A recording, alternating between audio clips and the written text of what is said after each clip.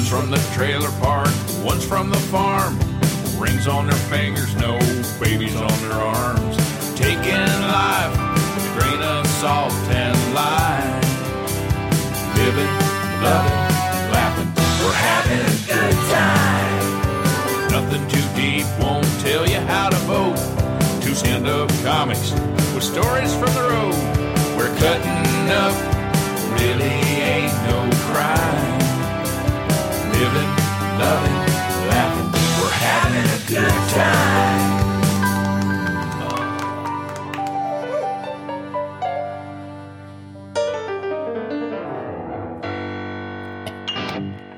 All right, welcome, ladies and gentlemen. We got a hot podcast for you today. I'm going to talk about, country music. I'm going to talk about the Grand Ole Opry. And we'll talk about other cool things. This is the We're Having a Good Time podcast.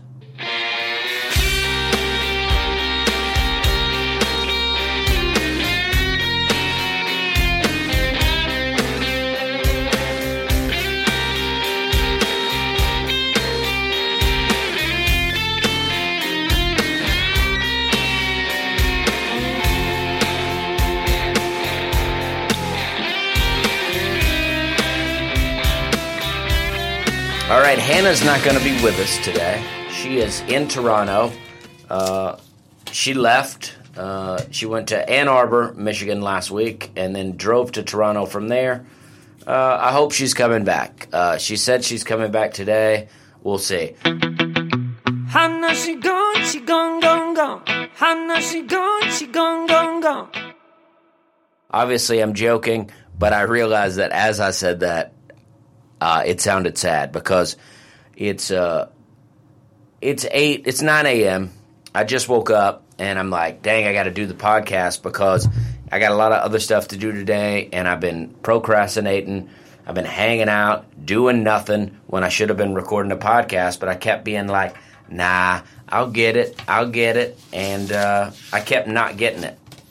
So, very exciting week. Very exciting. I mean, we did,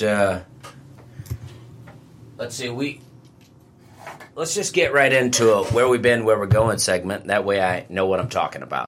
Where we've been, where we're going. Where they going? Where they been? Where they going? Where they been? Where we're going, where we've been. This week was the Nashville Comedy Festival. Very busy week. I had management in town. I had agents in town. I felt very popular, very famous. And it was honestly more than I'm used to dealing with. And I love it. But it is a different thing. You know, a lot of people, a lot of talking. You know, I'm used to doing a show, selling my merch, maybe a couple of people wanting to talk, and then going to my hotel and doing nothing. And I've been talking. I mean, I have been talking. The last couple of days was just decompressing, letting it all out, just really just taking it in and, you know, playing video games on my phone. That's what I've been doing. And I realized that I consumed myself with 2 days of playing this game on my phone. I mixed some other things in between, and then I'm just like, I need to delete that game. But I'm like, I've come so far now. I've built this whole town. But I got to delete it, so I'm deleting it today. And if you listened to the podcast last week and you never saw videos pop up, and we kept talking about, hey, we're recording this one for video, and then you never saw it, well, that's because we got frustrated with it, and it didn't happen. I don't know what I just did there. I hope that didn't mess stuff up. But something happened. Apparently they don't record at the same speed. I don't know how that works, but we would match the audio up to the video, and then, 30 seconds later, it would be unmatched again. So we just gave up, and I deleted that file last night. So, Nashville Comedy Festival. Wednesday, I had my show, Dusty Slay's Grand Ole Comedy Show at Zany's. It was a packed house, not sold out, but it was a packed house. I don't like to lie about it. And it was pretty awesome. I had some great comics on it, and then I did an hour in front of a pretty fun crowd, and I had a great time. And then Thursday I judged a battle roast or roast battle at Zany's. I wasn't that into that. I know that people are, but the show was way too hyped for my type of comedy. So, and I just thought for some reason that I'd be sitting up in a booth or something, just writing things down, trying to figure out who won the competition. But that wasn't the case. I was sitting right down next to the stage, me, my manager, and Adam Dredd, who hangs out there at Zany's quite a bit, and we were the judges of the roast competition. So these people would come up on stage, they would say mean things to each other, and then we would have to say who was the best at saying those mean things. Meanwhile, every time someone said a joke, they had like 10 people on the show that would just go crazy and like shoot confetti and do weird stuff on stage. And I was like, okay, I don't know what's going on here. But overall, I think the audience enjoyed it. I think that, it's just me that didn't. I think the audience had a good time, except for this one lady that they gave a lap dance to and then poured water on. I don't think she was having that good of a time. But I mean, I say it wasn't that fun, but it was still a comedy show. I still laughed. I still had a good time. And then Friday, I got to return to the Grand Ole Opry. And this was great. I mean, I wasn't nervous the first time I did the Opry for some reason. I don't know why, but I just felt comfortable in there. It's such a good environment inside the Opry that I didn't feel nervous. And so the second time around, I felt, even less nervous. But there was something inside of me that was thinking, they liked you so much the first time that they invited you back. Don't mess it up now, right? And that was in my head. And I didn't want to do all new things, but I did want to repeat some stuff. And I also wanted to do a joke that I thought might be a bit edgy for the Opry. But I was assured that it would be fine. But still, it was lingering. And as I got to the punchline, I was like, oh, no, oh, no. And then I hit it. Great laugh. And then, throughout my 8-minute set, I got 2 applause breaks. And I didn't get 2 applause breaks the last time I was at the Opry. So this was I just amped it up. And, man, it feels good. I mean, up until that moment, I have not known what it's like to have 4,000 people give you an applause break. But now I do. And I don't say that in a bragging tone. I'm not like, ooh, I got, because as I've said with comedy before, I don't know how these things happen, right? One of these jokes was a joke that I do quite often, and I love the joke. I think the joke's very funny, but it gets a pretty mediocre reaction most of the time. The joke is, I'm just going to tell you the joke. The joke is, I used to sell pesticides. I sold to Lowe's and Home Depot, and people would come in there and they would ask weird questions. They'd be like, I'm looking for something organic. I'd like to kill the insects but not harm the environment. I'm like, well, how about a shoe, right? And I think it's a great joke. I love the joke. I think it's very funny. And I'll explain more why I think that joke's funny. But it got an applause break, and I was like, wow. And then I went on and I did some waiting tables jokes, and then my joke where I go, hell, you can leave right now. That got an applause break too, which feels good. I mean, I'm not the applause break king over here, so I don't get a lot of them. So when I get them, I like to talk about it. I don't get clapped, or I don't make any points out there. I don't go, and you all agree with this. I think me making a joke about how stupid organic pesticides are in front of a Grand Ole Opry crowd is the closest to me being political on stage that I've ever been. And it's a good time. I mean, I'm just having a good time out here. And so that was all very exciting. I hope to return again to the Grand Ole Opry. And then I went on Saturday to Zany's, back to Zany's, and I did the brunch show with Laura Peak and Brad Sativa. And I did a completely different 8-minute set from the Opry. And it was incredible. It was the best brunch I've ever had. I mean, I was on fire this week, and it felt good. And then I've been writing a bunch of jokes since then, and I am just, I'm feeling it. I'm feeling it.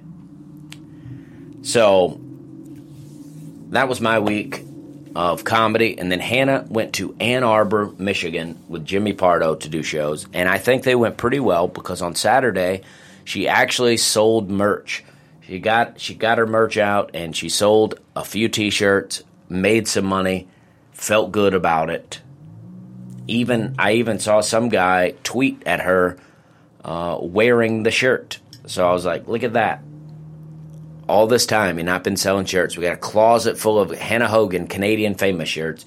And there's a market out there for them. People are dying to get those shirts, and you're keeping them from people. Let them people have them shirts. And where are we going? This weekend I'm going to the Grove in Lowell, Arkansas. I've been there before, and I'm told that these shows are already sold out. But if you live in Lowell, Arkansas, you might follow up with that. Check that out, because I'm told they're sold out, but I don't know. Go ahead and check it out, because if you're trying to get to that show, I want you to get there. And come on out. And if you are in Lowell and it is sold out, but you still want to go, hit me up, DustySlayComedy@gmail.com, and I'll see what I can do. Because if I'm coming back to Lowell, where I've been twice to the Grove, and I like it there a lot. So if I'm coming, I want you to come see the show. And then Hannah has got 2 shows in Nashville this week. She's going to be at, I just talked to Hannah. I had to stop the podcast because she called. She is coming back. Update, Hannah is returning to my life and to Nashville. So she'll be at Southern Grist Brewery in Nashville. And then I think that is and then comedy at Urban Winery. I think those are both Connor Larson shows. Connor's doing a great job with shows in town, so go check those out because he's doing a great job selling tickets, actually having people buy tickets to local shows, which is great because buying a ticket, even if it's a very low price, is always better than a free show because free, people don't pay attention. I know even from my own experience, right? I get to go to comedy shows for free. I couldn't tell you when the last time I've actually paid for a comedy show was. And half the time I don't care. I'm in there. I'm like, this is free to me. I can talk to my buddy. I can play on my phone a little bit because this is free to me. But if you pay a little bit, you're like, oh, I'm a little invested now. I'm gonna enjoy this thing. And then Hannah will be at Flywheel Brewing in Elizabethtown, Kentucky on Saturday, 4/20. The official 4/20. The day that everyone likes to smoke weed for some reason. I never understood 4/20, but that's what it's about. So it could be wild in Elizabethtown, Kentucky. So that is where we've been, where we're going. And on the road. They're on the road again. Hannah and Dusty are on the road again, telling super funny jokes to all their friends. Hannah and Dusty are on the road again. Yeah! This weekend, I'm gonna get flown to the Grove. The guy who owns the Grove is also a pilot, and he wanted to come to Nashville to talk to, I guess, music agents and stuff because he's doing a lot at the Grove. He's got a lot going on. He's doing a lot at the Grove. So he flew himself to Nashville on his own private jet. And then he's picking me and Dan Whitehurst up because Dan Whitehurst is featuring for me. Even though Dan Whitehurst has already headlined at the Grove, he agreed to feature for me because, well, we like hanging out. And it'll be a fun weekend. So he's going to fly me and Dan back to Lowell, Arkansas. So if the plane goes down, if this is how I go, remember, I was going to be the best comedian ever, right? That's my legacy. Oh, if he just would have made it, how good would he have been? He was just on the cusp, right? But it's not going to happen. We're going to make it there safely. We're going to do shows. He's going to fly us back. Everything's going to be fine. But that's pretty exciting. I mean, I've never really had a personal jet fly me anywhere before. And it's pretty exciting. It's pretty exciting because the first time I ever did the Grove, I was pretty skeptical because somebody booked me. It was in someplace in Arkansas. I don't think it was Lowell at the time, and I was just like, "Oh, this just seems like a bad gig." And then I got there. I met Bill. It immediately felt like not a bad gig anymore. And then the shows were great. Richie Holiday was there, featuring Richie Holiday, who Hannah mentioned last week. Used to come to my open mic in Charleston all the time. And then all of a sudden I run into him in Lowell, Arkansas. Where is it? Bentonville? That's where Rogers, that's where Walmart comes from. They're all right there together. They call it the NWA, Northwest Arkansas. So that's what I'm going to be doing this week. Tonight I am at Zany's. I'm going to do the Yazoo show. I don't know how much time I'm doing, 5 to 8 minutes, I'm sure. I'll be doing that. That's a good time. Car fights.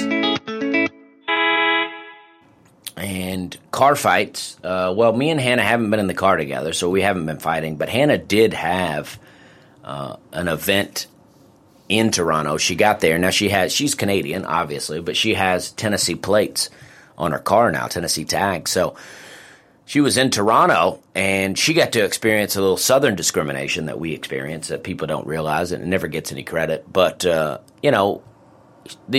lanes had to merge, right? And Hannah said, and now when you're merging, just for people that are listening that don't understand merging, it's like a zipper, right? One car goes, and another car goes, and another car goes. One car from this lane, one car from this lane, one car from this lane. Like a zipper. And then you form together. It's easy. But people want to, they want to let 2 or 3 cars in all at once. Or some cars are like, oh, you let that car in, let me in too, right? And that's not how it goes. But Hannah said she let a couple of cars in, and then she was like, all right, I'm done letting cars in. But this guy kept trying to force his way into her lane, and she wasn't having it. So she kept inching, and then the guy, I'm going to pull up her Twitter now, and then the guy yelled at her. And he said, what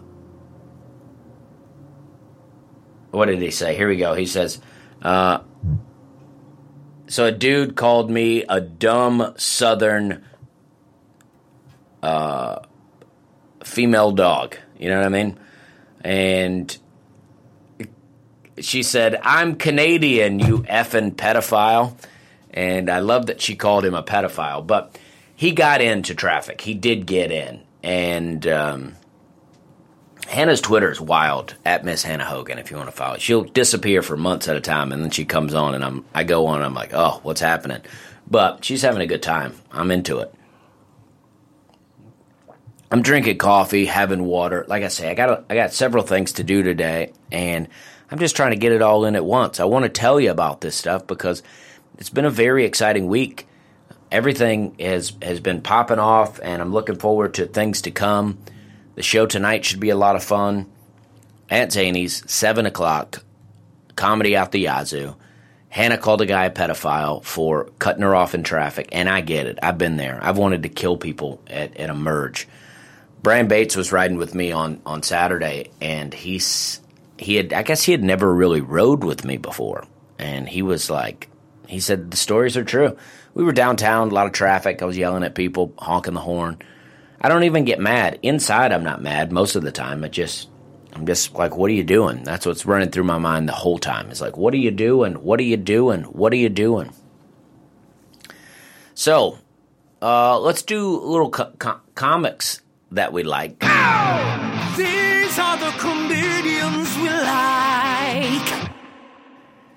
This weekend, because it was the Nashville Comedy Festival, there were several comics in town. I got to go see John Crist's show. Now, John Crist is a friend. He's been on the podcast. He's done my show many times, but I've never actually watched his show. So, he has on the show, he has Aaron Weber, and Dustin Nickerson. Both of those guys did my show on Wednesday, and they're very funny. And so I watched, and John Crist has got lights and smoke machines and music and videos and it's a lot of production. But when John actually took the stage, I really enjoyed the show. I was like, wow, he is really funny. You know, he does a lot of like really kind of, like really targeted towards, Christian culture at the beginning, but then he really just gets into regular stand-up. And even the stuff that's just Christian culture, even though I didn't grow up that way, like I didn't really grow up going to church a bunch, and I wasn't homeschooled, went to a very public school, and I don't know what that means, but it was, I got robbed a few times, I got punched in the face, I got stabbed with a pencil, you know what I mean? And but so a lot of his stuff is about, kind of homeschooled and knowing all the church songs that I didn't know. But even that, even though I don't know it, is still funny.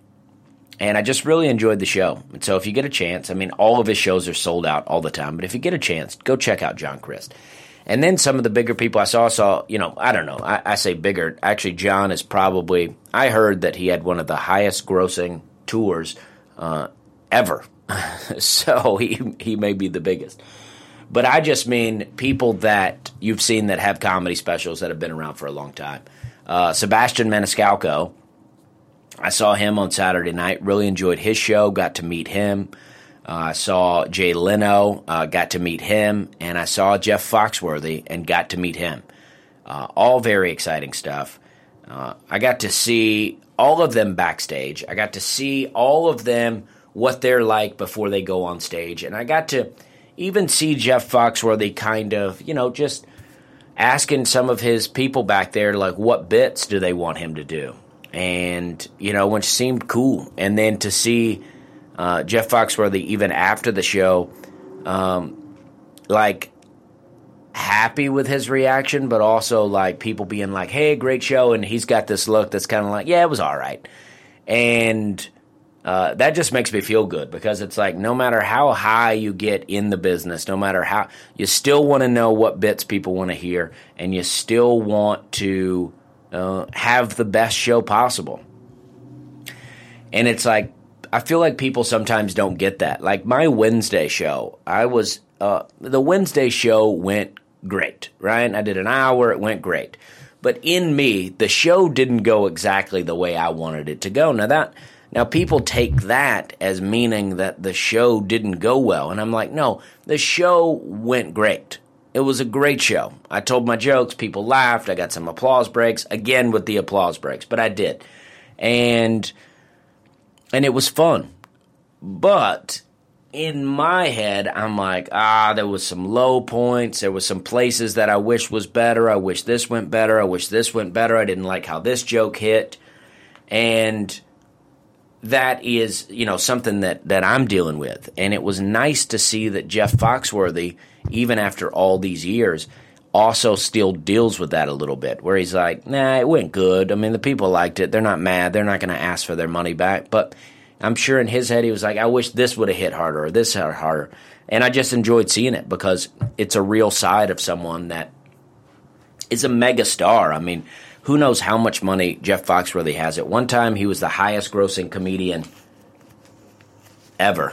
And so only to be passed by Larry the Cable Guy. And I think Kevin Hart popped in there. Sebastian actually may be up there now too. I mean, he sold out Madison Square Garden like 4 times. So it's amazing the amount of money these people are making. I always say I'm very rich, but I am not that rich. And not even close, to be honest with you. I'm not even rich. I just say that out of sarcasm. In fact, if I were rich and famous, I couldn't say those things, I can't come out on stage and go, yes, I'm very famous, very rich. Who am I, Ted DiBiase, the $1 Million Man? Maybe that's who I will be. That'll be, if I ever get rich, that'll be my new character that I play. I'll have a hat, same hat, but it'll be made out of gold or leather, like leather from a rare exotic animal, right? I don't even know how that works. But what a great time it's been. So I was thinking about this, and I want to tell, I got some stories that I want to try to start telling on stage, and I want to talk about this one. This one may be gross, though. It's story time with Dusty and Hannah. So I'm just going to try to tell it in the best way that I know how, and just see what people think. And I'm going to start saying it on stage and just try to get it out. But it may be too gross, and people are too sensitive now. It may seem like animal cruelty, but actually it was not at all. It was actually quite the opposite. But my dad owns a farm. My dad owns a cow farm. He raises cows. So my parents are divorced, and half my life I spent on a trailer park. They divorced when I was 2, and then I moved to, my mom got custody of me. She had full custody, but my parents had joint custody. So I would stay with my mom most of the time, went to school in the town she lived in, and then every other weekend I'd go to my dad's house. And then during the summer, they would split weeks. 1 week here, 1 week there, 1 week here, 1 week there. So I spent a lot of time on a farm. And I would build fences, and my dad's a very tough guy. I would watch my dad, we would be building barbed wire fences, and he would, cut his arm and, wouldn't even be like, ouch. He just would keep working, and I'm like, dang, and I wanted to, cut my arm with barbed wire too, but not in a weird, cutter type way, but just, on accident. But, and my dad, so he raises cows, and what that means is, you put a bunch of female cows in a field, and then you put a bull in there all of a sudden, and you let him go wild for a couple of weeks, and then you take him out and probably trade him with another bull, or he's back in solitary confinement. And then all the cows get pregnant, and then, as they get, you watch them, you see how they're developing, and then you know about the time that they're going to start having babies. So you got to keep an eye on them, because most of the pregnancies go just fine. The cow just delivers the baby while standing up. No big deal. It's an amazing delivery. The cow's just standing there, and suddenly the baby calf just falls out on the ground, covered in afterbirth. The cow licks the afterbirth off of it, and then maybe eats it. To be honest with you, I think the cow eats it, and which is pretty gross. But it eats it, and then the baby calf is almost walking immediately, and then it starts sucking on the teats, and it's all good. Life's good then. But sometimes there's problems, and if a cow lays down on the ground, it can die. During pregnancy, if it lays down, it could die. So we have to go find the cows. So one time we found one, and we were trying to assist it to get to have the birth, and the veterinarian was there, and we realized that the calf inside the cow was already dead, right? So chances of that cow coming out on its own were pretty slim. And if we didn't get it, then the other cow would die.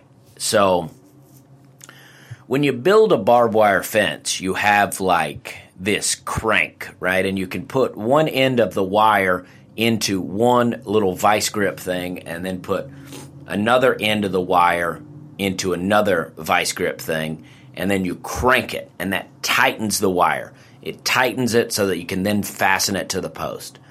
And so what we did was we tied this crank to a tree, and then we needed to wrap the string or whatever we had, the rope, around the baby calf. Now, the baby calf is still inside the cow. So I had the smallest arms because I was, a young child, and I had to reach my arm inside the cow. You know what I mean? In there. And I had to get something that I could pull out that we could latch something to. So I did. Put my arm in there. Put my whole arm in there. And I got a little piece of the calf, and we tied the rope around it, and then we cranked that baby cow out of the mom. And it had died. And that was very sad. But that's the whole story. Maybe that story's not even funny, but I meant it to be funny. But It doesn't seem funny now. Like, it's not sad. You know, the thing about raising cows when you have a lot of them, it's like we never were mean to the cows, but you also don't build a relationship with the cows. You're not tight with them. You're not out there playing, rolling around in the grass, you know. They're off doing their own thing. You're doing your own thing. Like, they're your prisoners in a sense, but they have a huge field to roam around in. Like, for the most part, they don't even know they're in jail. Like, a lot of times when a cow gets out of the fence, it doesn't even go far. Like, it'll get out of the fence and just start eating the grass right there. Like, cows don't get out and go, yes, we're free. Like, I think cows, for the most part, enjoy being in captivity as long as you're not in some weird factory farm. I'm sure they don't like that. But I don't think cows are standing around going, man, I don't like this pasture. I think a cow just instinctively knows if it's malnourished or whatever. My dad takes very good care of his cows. I mean, in all of my time being there, that's the only time I remember something like that happening. That's why it stuck out in my mind, you know. I feel like I molested a cow a little bit while it was down, you know. So that's that. More exciting stuff by me. And then now what I want to talk about is the first album I ever owned. We'll be riding wildfire. Music, we're gonna lost to the talk about music.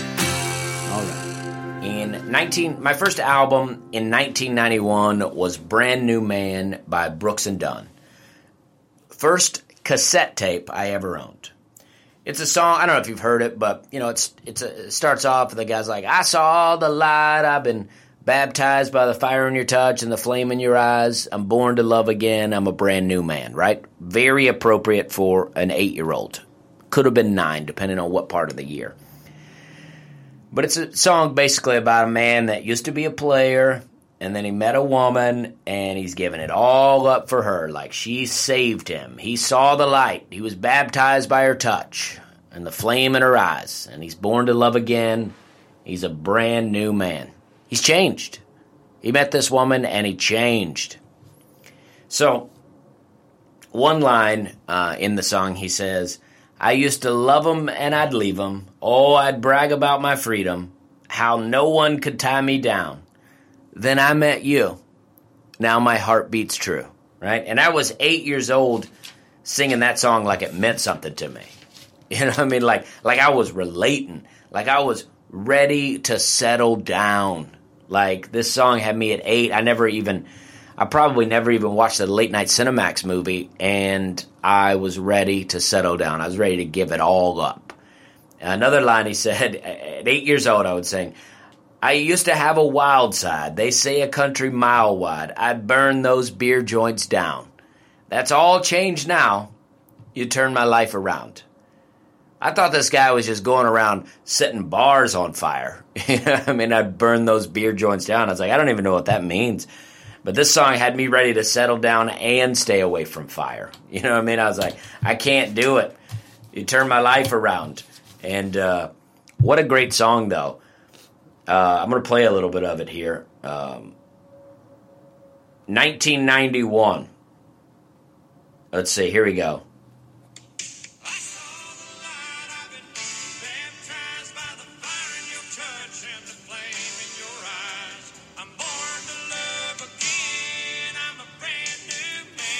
Okay, so you got that part. Here it goes. You ready?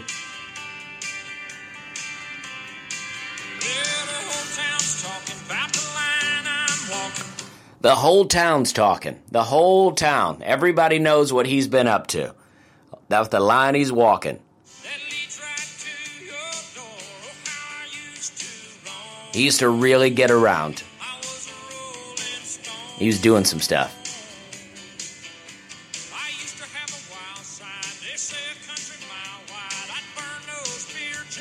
Lighting it on fire.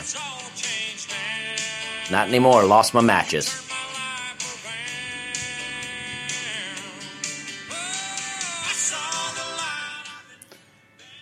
So this guy's been doing it. You know what I mean? I want to play the second verse too. So I got to get through this chorus. I just love this. I just remember having my little headphones on, singing it with my eyes closed.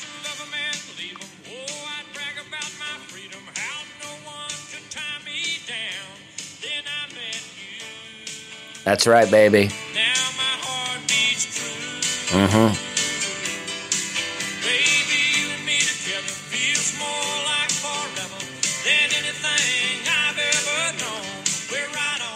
We're right on track.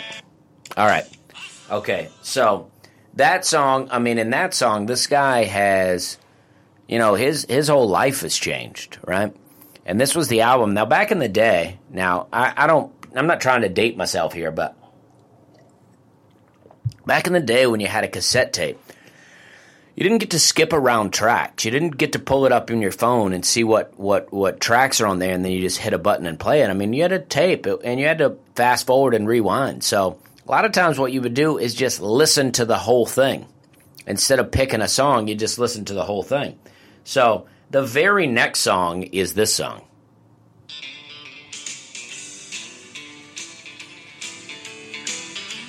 Early 90s country. This was starting it off. I don't know how this song will start, but...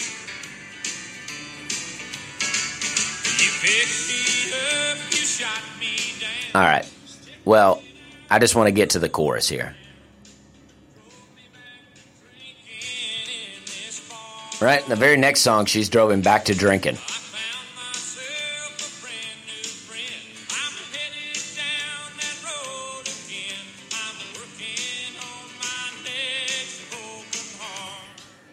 Like, it didn't even, like, if this album is a story of Brooks and Dunn's life, this guy couldn't even last one song. Like, he's like, I'm a brand new man. The next song, he's like, I found a brand new friend, if you know what I mean. And he's like, now he's like, you drove me back to the bars. And it's like, well, she just rescued you. But we also got this song off there. Remember this one?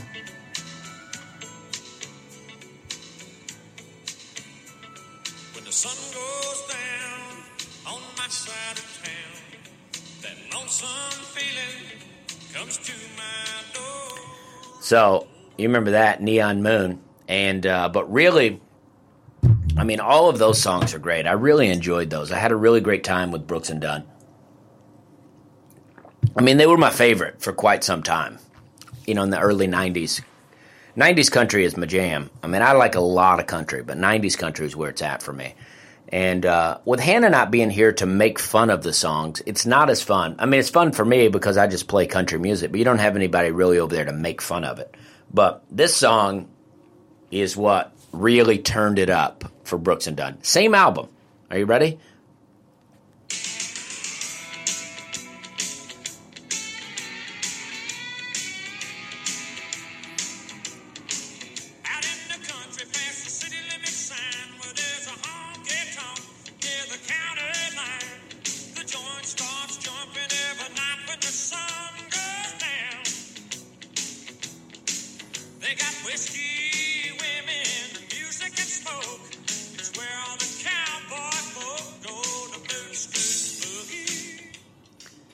Boot Scootin' Boogie.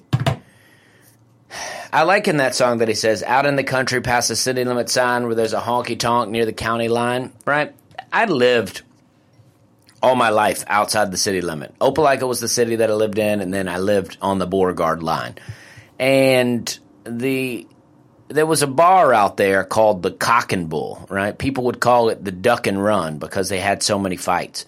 And when I turned 21, I lived in Alabama a short time after 21 before moving to Charleston. And we used to go to the Cock and Bull. And it was pretty wild. And it's like, it wasn't a boot scooting boogie wild. It was like, all right, like, take it easy. I met a couple of women in there, but I was lucky to make it out alive, I think. And it said, I got to be careful how I say this because this is not a race thing. So I said this to someone the other day, and they were like, oh, gosh.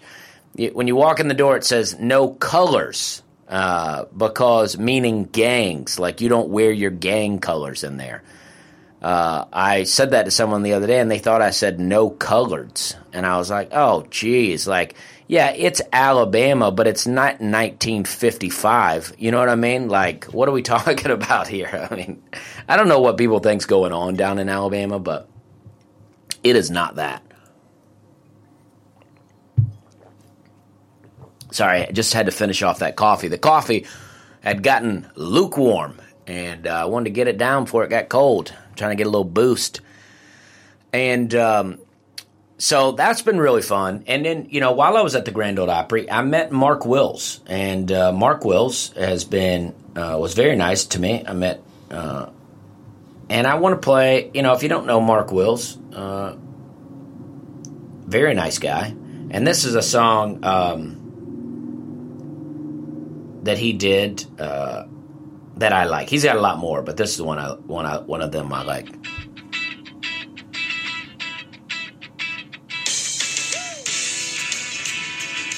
You know what I mean?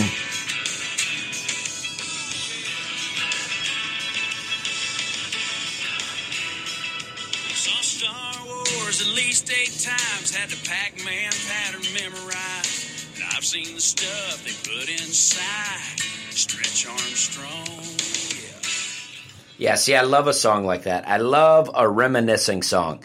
You guys remember Bucky Covington? Remember that guy? He had one song that I liked. This is it right here. We were born to mothers who smoked and drank. Our cribs were covered in lead-based paint. No child-proof lids, no seatbelts in cars. Road bikes with no helmets, and still here we are. Still here we are. It was a different world. I love that song. That's so great. I've been hearing that. I was talking about that. Connor Larson was at my house yesterday, and we were talking about that, bikes without helmets. We've heard some comics who have jokes about, like, when I was a kid, we didn't wear helmets with bikes, and look at us, we're fine. And it's like, yeah, I get it. And but also as an adult, like I spent 2 years riding a bike. I didn't own a car. I had 2 wrecks. I was wearing a helmet both times, and one of the times I hit my head. Like, I went face first, and I would have went right into my face had it not been for my helmet. And I'm like, I'm okay with it. I'm okay with the helmet. If I had a kid, that kid would be suited up, right? Because it's wild out here now. It used to be real fun as a kid. I mean, we used to play in the woods. I wouldn't let my kid wander off in the woods like I used to wander off in there.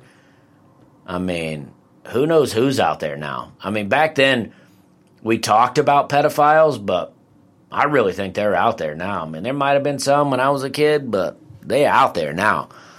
I mean, it's wild. You're always hearing crazy stuff. So, anyway, I feel like I really ran through my brand new man and my my dad and the cow story pretty fast. I mean, it's hard to do this with no reaction from the audience, because I'm like, wow, that didn't sound funny at all, but there's no one here to laugh at. So I wanted to play some Tracy Lawrence songs because that's who I've been listening to, but I feel like I just played a bunch of country, so maybe we'll save him for another time. All right, let's do an advice to comics segment. Advice to comics. I want to say this. I think that if you're posting videos, and you're trying to get booked, like, all right, this is the thing. There's a thing that I enjoy. There's a thing that I love. I love to film myself at bad shows and put that video out. I love it. I love for people to see me in a situation where it's not going well and I'm having to improv. I love it. But I don't think it's always a good look, right? Because people see that and they think, oh, you're not getting good shows, or you're not doing well, right? So if you're trying to get booked, you're actively trying to get clubs to book you and get on other shows, maybe don't do that right now. Just save those clips. Save them for when you are doing good and post them and go, look how bad I did back then. Because if you got a bunch of bad videos out there, now, I mean, if your punchline is groans and, oh, that's not a good video. Like, you need laughs. You want to end the video with explosive laughter. And if you can't get that, then maybe don't post a video at all. I mean, because you want to put your best foot forward, especially if you're trying to get booked. Now, again, if you're a hobbyist, well, who cares? Post your crappy videos, you know? But if you're trying to get booked, I mean, put your best foot forward and do something that's good. And also, if you're trying to record an album, I think I've covered this before, but if you're trying to record an album, don't record a bad album. At least don't release a bad album. Like, it's fine to record it, and then if it doesn't go well, just not use that stuff. I mean, I've done that. My first album I recorded 3 times. I didn't use the first 2. My second album I recorded twice. I didn't use the first one. I mean, make sure you get something good, because that's your thing that you're putting out. When people listen to it, you want them to listen and go, wow, this guy's funny. Or if you get it on any streaming service, you want people to hear it and go, this is funny. And it's like, honestly, you could have the funniest joke on the planet, and if people aren't laughing behind it, as you saw with this story about me pulling out a dead calf out of a cow, if there's no audience, it's not good. That's arguably, that one's not good either way, but if there's no audience, it's definitely not good. So that's just my advice. I mean, these things that you're putting out for the world to see. And in the internet age, you don't get those back, right? It's like back in the day, you could record something on a cassette tape and people would pass it around and listen to it, but that thing's gone. But nowadays, it's like, if it's on the internet, it's never really gone. So make sure that what you're putting out there is something that you're proud of and not just, some garbage. And, because you're trying to get booked, and anything that you do could hurt you. And, remember the posts that you make on social media. People are reading those. If you're trying to get booked on shows and you're frustrated by it, I mean, look at what all you're doing. Look at your social media and say, am I being antagonistic? Am I looking like the type of person that's trying to start fights? Maybe that's why I'm not getting booked. Just think about those things. Use your social media for comedy and not for your political commentary. I imagine if you're a young, budding comedian, people aren't looking to you for your political opinion. And you don't have to share it. You don't have to make a joke. I saw people making jokes about a church burning down, like a historical church. I'm not Catholic, but it's still sad to see old buildings like that burn down. And people make jokes, and it's like, anybody that cares about that is not booking you now. And maybe you say to yourself, well, if they're that sensitive, then I don't want to get booked there. And it's like, I agree with you, but also it's like, I don't know, maybe a good gig. Maybe the gig that leads to the next one. They all build. All these gigs build. All these bookers build. Don't burn the bridges. You have one booker today, then next thing you know, you got 10 bookers, and then you're like getting all these gigs, and it's like they build. They slowly build. And it's like, you may work with a booker for years to come. So burning a bridge now may seem like nothing. But it's like down the road, you're like, wow, all the missed opportunities I had. Thankfully, as far as I know, I only burned one bridge with a booker. And honestly, I don't regret it. But it's only because other things went well for me. So it's like, once you start burning those bridges, I mean, then you're gonna, because what they say is, you work the small gigs on the way up, and then if you make it big, when your career starts falling, you work all those small gigs on the way back down, and you coast through it. But if you burned all your bridges on the way up, you don't have those on your way down. And so just something to think about. I mean, because comedy is a long game, as I'm told. It's like, I've been doing it full time since 2014. That's 5 years.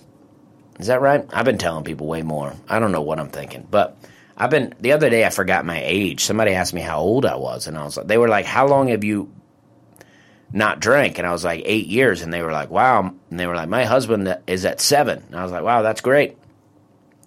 And then I realized that I quit drinking at 30 and that I'm not 38, I'm 36. So I'm when I was a kid, I would ask older people how old they were, and they would have to think about it. And I was like, how weird is that? Why do you need to think about how old you are? I mean, it's like, But when you're a kid, you live by your age. I mean, people come up to you, and the first thing they say is, how old are you? And you tell them with pride, I'm 8, I'm 8.5, 8 3/4, about to be 9. But nowadays, I mean, that's not how people greet me. People don't come up to me and go, hey, how old are you? And then I flash up my hands. I do 10, 10, 10, 6, you know. I'm 36. I'm this many, right? It's like, no, nobody asked me how old I am. And so I don't even know how I got into that. But the point is, yes, I've been doing comedy full-time for about 5 years. And, you know, I mean, a lot of these bookers I've gone to over and over and over again for new gigs. And had I been burning bridges along the way, now, it's okay to get mad at a booker. It's okay to just, I mean, say whatever you want to say. But in the privacy of your own home. Don't say it to them. I mean, I've had bookers that seemed very condescending to me through email, and I wanted to really let them know what I thought. But I was like, you know what? Maybe I won't. Maybe I'll just say what I think to my wife, and then it be gone. And I'm glad I did that. Because it's not worth it. Burning bridges is not worth it. Never is, never will be. Just let it go. Because people, you know those people that'll say things like, I wouldn't let them talk to me like that, right?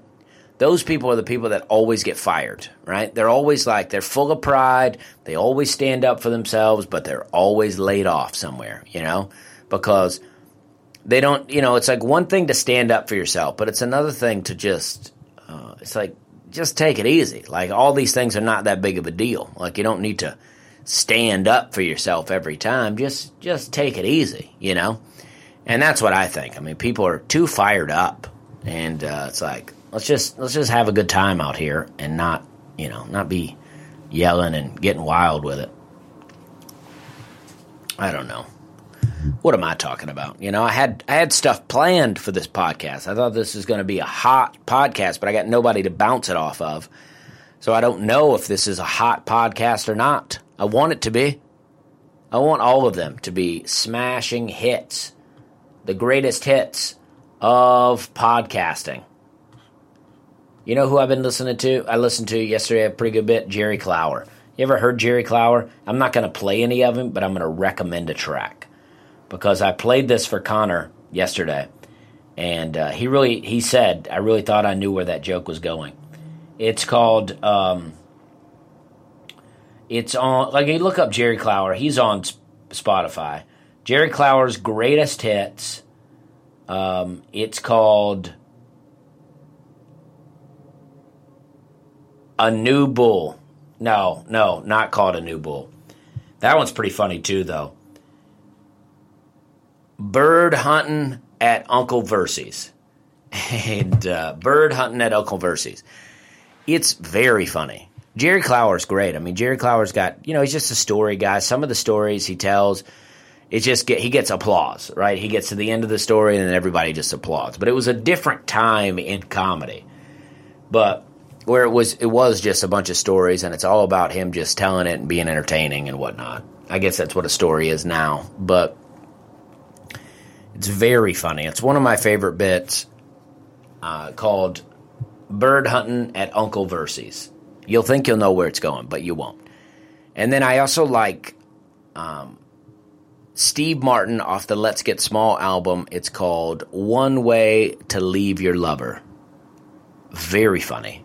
I'm going to put together a bunch of my bits that I like because sometimes people will ask me who are my favorite comics, and I don't know that I really have a favorite comic, but what I do have are favorite albums. I have favorite bits. I have favorite things about comics that I like. I mean, I don't think that I really celebrate anyone's whole catalog, to quote Office Space, but I do like some people's albums a lot, and I really enjoy them. I've listened to them quite a bit, like Mitch Hedberg, right? Big fan of Mitch Hedberg, but he has 3 albums. I don't love all 3 of his albums, but I do love his first one, which is called Oh, geez, what's that called? Oh, geez, what am I from Minnesota? I don't even know what's going on with my accent, but it's called Strategic Grill Locations. That one's my favorite. That's an unbelievable album. I think that's hilarious. I remember the first time I got it from my friend John Brennan, and I was living in an apartment complex in Charleston, and Riverland Woods is where I was living. A lot like the apartment complex I was just living in Hendersonville, except it was on James Island. So there was palm trees, and it was very close to the beach. And but I had my friend who I used to work with, and she came to my show in Atlanta. Amber Honeycutt was her name, and she came over to my apartment. And I remember me and her listening to that album. I mean, the internet existed back then, but it still didn't control our lives like it does now. So I think I only had MySpace. I didn't even have Facebook back then. And so we put that CD in a CD player, and we just sat there and listened to it and just laughed out loud. And it was really fun. It was really great. And so I love that album. But the other two, I mean, they're good, but it's like for me to say that's my favorite comic, I don't think he is. But when I first heard Mitch Hedberg, I was like, this is the most unique thing I've ever heard. I've never heard comedy like this. And it gave me a new perspective kind of on comedy. And then in 2008, there's another comic, and I don't know that I would ever listen to his album because it wouldn't make sense, I don't think. But I should listen to an album before I say that. But I went to see Todd Barry and Neil Hamburger at the Poorhouse on James Island in South Carolina. And it blew me away. I had never seen anything like that before, and it just gave me a new perspective that to me, it's all about originality with comedy, right? Finding a unique style, having unique jokes, having a look and things to say that are things that other people aren't saying. That's why it blows my mind that so many comics want to talk about politics, is because I'm like, why? Why do you want to talk about the thing that everybody else is talking about? It doesn't make sense to me. Like, that's why I like talking about myself and I like talking about these stories, because not every comic in the green room has helped birth a calf before, right? And that story may never be funny, but it's those unique experiences that make our comedy good, that separate us from other people.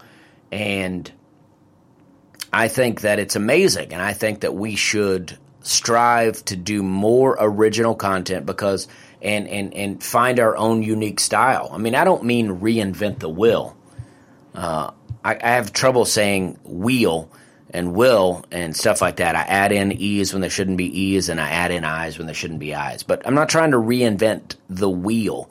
I'm trying to, because you're still going to go up, stand at the microphone, talk into it, tell jokes. But finding different things to say, a different cadence, a different way to go about it is the way to go. I mean, if you're going out there and you're calling Trump orange, it's like, yeah, everybody's doing that. I mean, it's been done a million times. Like, even if you get a group of people that really agrees with you, it's like, it's not worth it because, it's not original. Like, be original. That's my advice. That's my thing that I'm going to say. And come to Zanies tonight, or come to the Grove this weekend. Go see Hannah this weekend.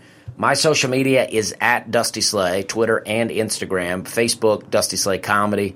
I may have taken comedy off. You'll find the fan page. And my personal page is at Max of Friends. Every once in a while I delete people. I'd like to say that, though.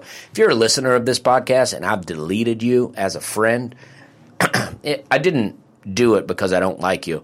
I did it because possibly we haven't spoken in a long time and we never have any interactions. And I just try to clear up space to be friends with more comedians. And so that's why. And then I'm using the fan page more anyway. Basically, the only reason I want to be and have more comedian friends is so that I can have Facebook Messenger to contact comics whenever I need. I just think that's fun. I think what I'm going to have to do is go old school and start getting people's actual numbers again. But, Hannah is Miss Hannah Hogan at Twitter and Instagram, and she has Hannah Hogan a Facebook page. I don't think she uses that at all. And then my website, DustySlay.com. Hers is HannahHoganComedy.com. And check us out. I enjoyed this podcast a lot. I hope that you did too. I like doing a solo one now and then because I just like to be able to just talk.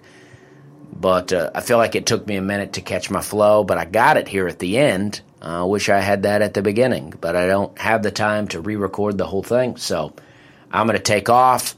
Thank you, and we're having a good time.